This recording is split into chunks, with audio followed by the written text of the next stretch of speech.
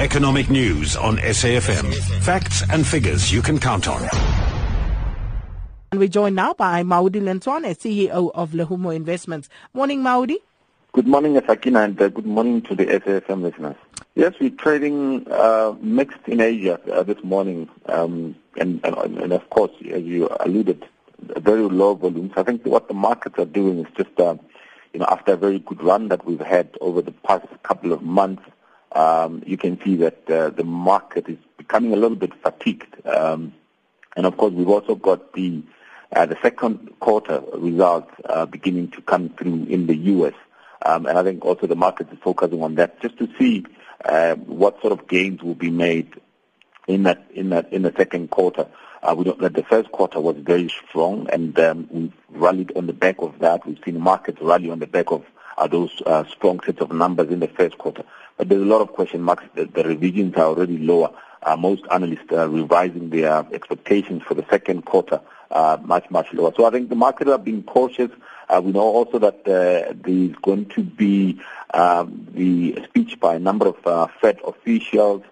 John Williams, San Francisco's Fed president, will be talking today in Sydney. Janet Yellen is also expected to give testimony tomorrow. So there are a number of events that are coming through, and we know that the central banks have turned hawkish.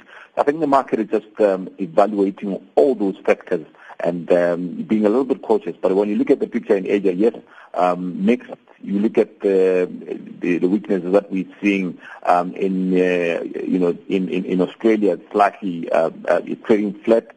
We've got the Nikkei still supported by the weaker yen, up 0.5%. You've got the market in Hong Kong up just over 1%. So yes, all in all, a bit of a mixed picture.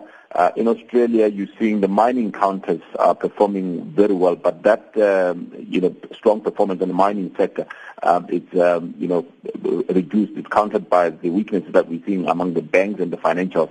But yes, slightly positive to a little bit of a mixed picture in Asia. And then the focus today will be on the release of the manufacturing figures by Stats SA. What can we expect there, Maudi? The South African manufacturing production numbers will be released, of course, today. We know that the April numbers, which were released last month, very disappointing. They contracted by 4.1% in April. We continue to see some weaknesses coming into that particular sector. We know that the manufacturing are very closely related to the mining sector. Some of the weaknesses and the negative news that we've seen in that mining sector, whether it be the mining charter, all the negativities that we've seen, will certainly have a long-lasting effect, particularly in that particular sector, the manufacturing sector.